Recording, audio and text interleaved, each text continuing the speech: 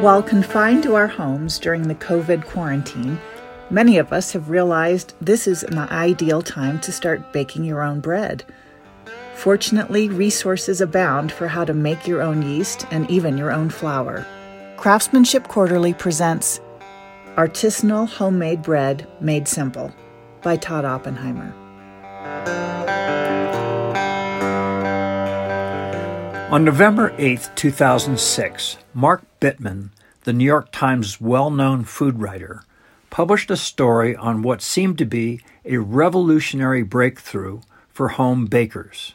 A no-fuss method for making bread that looked and somewhat tasted like those crusty dark loaves you buy from top artisan bakeries. The article immediately gained popularity, spawning a new generation of avid home bakers.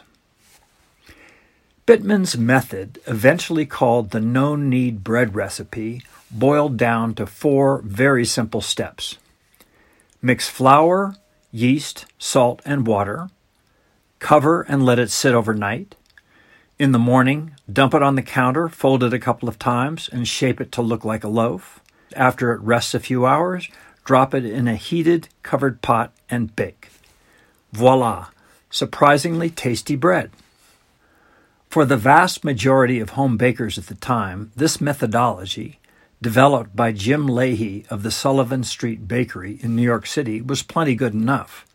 There were just a few missing steps, however. First, any bread made with the commercial yeast that Bittman and Leahy recommended, the kind sold in grocery stores in those thin packets, doesn't develop the complexity of flavors that true artisanal bread contains. The reason is that all commercial rising agents come from one family of yeast, Saccharomyces cerevisiae. This yeast is incredibly powerful. Its fast and reliable fermentation was the reason it was plucked out and commercialized. But it's like a one-note piano. To get the full keyboard, bakers need to use a natural wild sourdough starter, which Leahy later turned to as well. More on this in a moment. The magic of sourdough. Starters begin as a simple combination of flour and water. As the mixture matures, it spawns so many microorganisms that, according to one estimate, a single teaspoon contains 50 million yeasts and 5 billion bacteria. It's generally believed that these organisms, which belong to about a dozen different yeast and bacteria families, come from the grain itself, from the air and implements in the baking environment, and even from the bacteria on a baker's hands. When this starter is added to more flour and water and given time, ideally 12 hours or more, all those bugs gorge on the dough, pooping and farting, so to speak, as they go. This is essentially what happens in any process of fermentation, and the bugs leaving are what give bread, as well as wine, cheese, yogurt, sauerkraut, or any other fermented food, its layers of sublime flavors. 3 other critical functions are accomplished by fermenting bread with a natural starter. First, it breaks down gluten and other elements in grain to make the end product digestible. That's why many people who believe they can't tolerate gluten can eat sourdough bread, people with celiac disease being the exception. Second, natural fermentation builds a complex surface on the dough, which leads to a gorgeous, scrumptious, caramelized crust.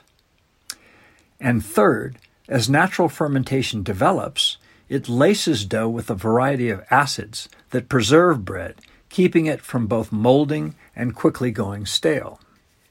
None of this can be achieved in standard, commercially yeasted bread, largely because Saccharomyces cerevisiae bullies the dough into maturity in just a few short hours.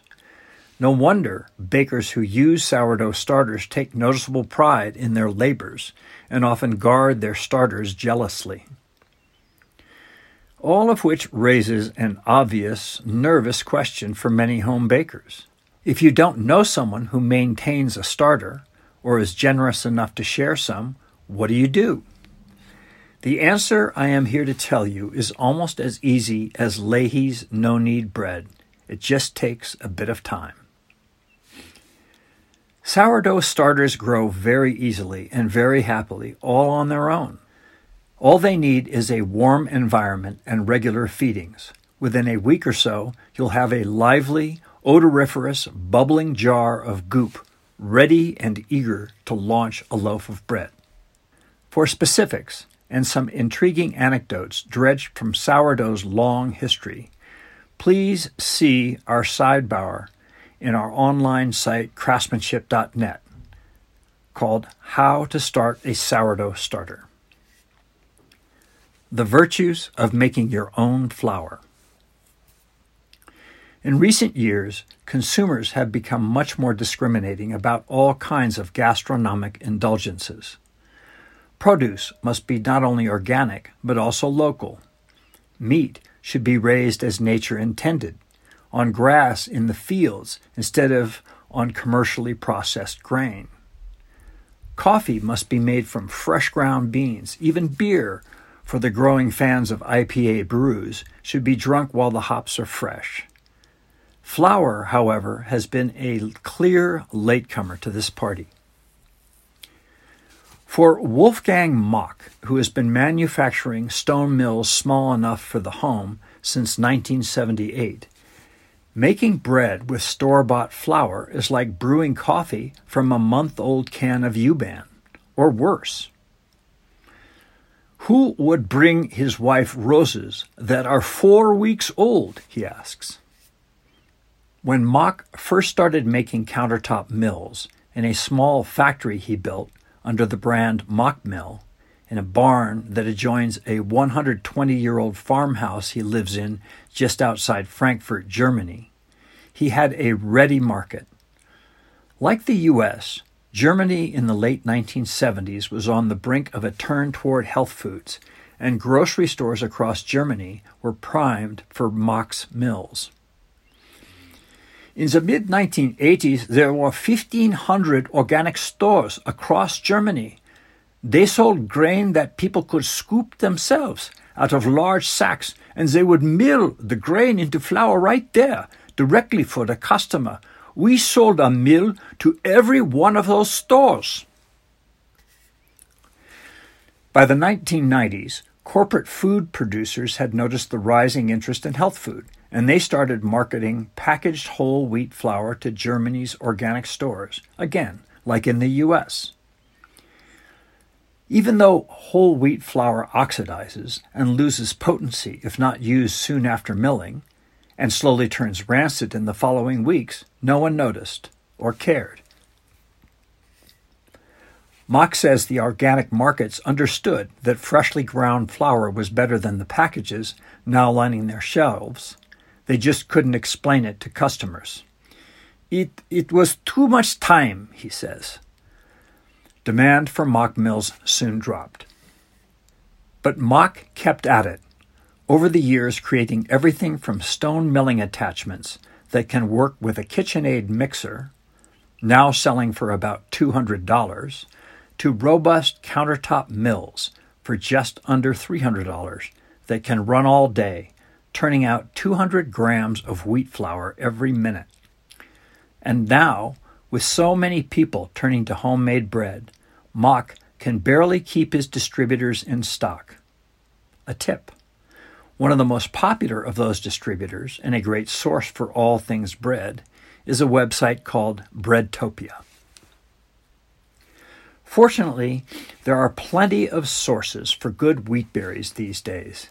And if you're looking for some interesting heritage wheat, Kansas's Heartland Mill offers heritage turkey red wheat at such good prices that it's worth the shipping costs. Heartland also sells other grains as well as a variety of its own gorgeous flours. From homemade flour to great bread. Once you have a good starter and freshly milled flour, how do you turn the combination into real artisan bread? Fortunately, the internet abounds these days with recipes, video tutorials, articles with stern do's and don'ts, virtually any information you want on bread, sourdough starters, baking gear, and home baking in general. There is so much, in fact, that it's now difficult to know where to turn. After writing about bread baking and practicing it at home for 10 years, I think I can cull the plenitude down to a few of the simplest or most dependable suggestions. Let's start with the basic recipe for what's become the godfather of mouth-watering artisan bread, Tartine's Country Bread, which was developed by Chad Robertson, co-founder of San Francisco's now legendary Tartine Bakery. Robertson first laid out his process in 2010 in an intimidating 27-page recipe that ran through most of his first book, Tartine Bread. Despite its challenges, the recipe was picked up everywhere and soon became the foundational formula for artisan bakeries across the U.S.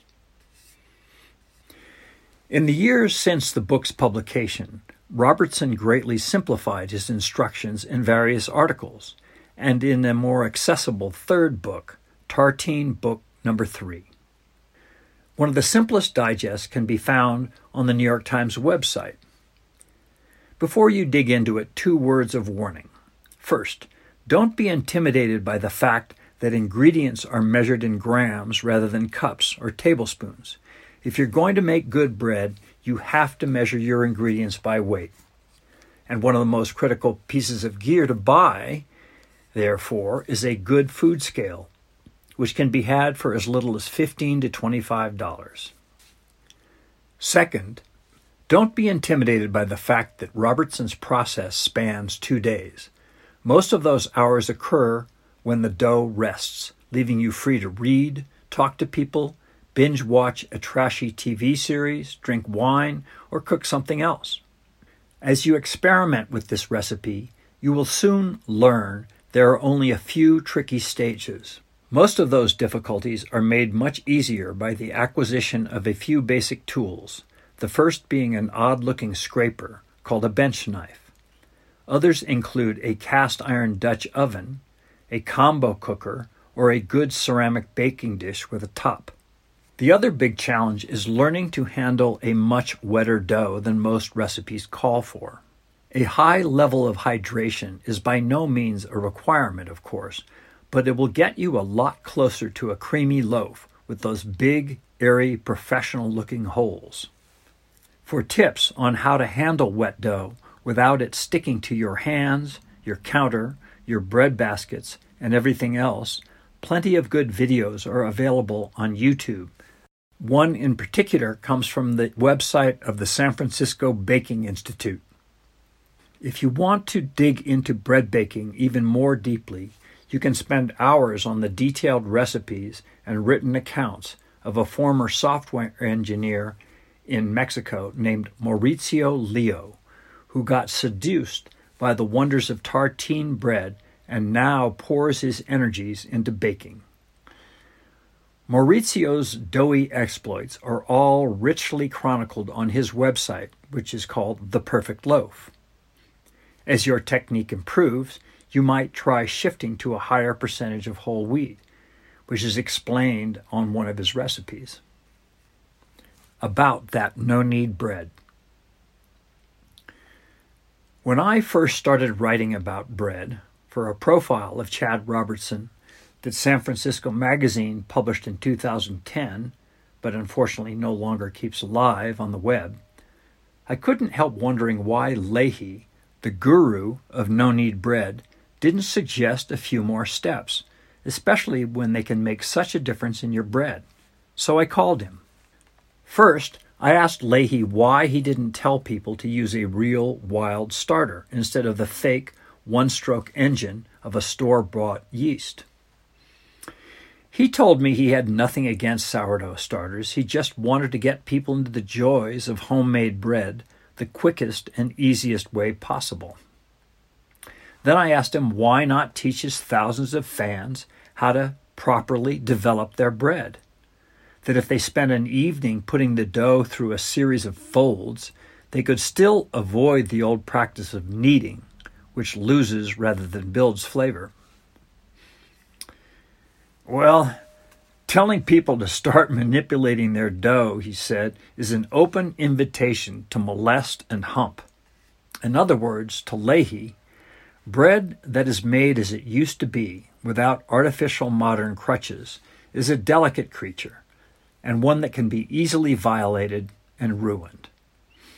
It should be noted, however, that years later, Leahy hatched a no-knead recipe with sourdough. So now that we all have so much kitchen time on our hands and so much knowledge at our fingertips, why not go on that long neglected quest for the beautiful princess?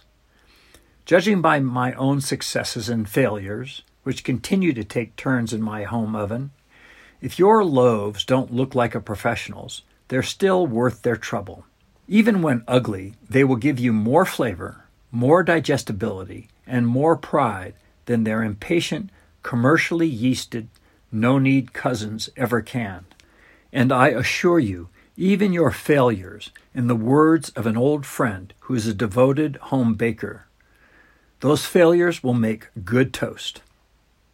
I hope you enjoy your new or improved culinary ventures, and please don't forget to check out our website, craftsmanship.net, for lots of tips on how to make your own sourdough starter and everything else.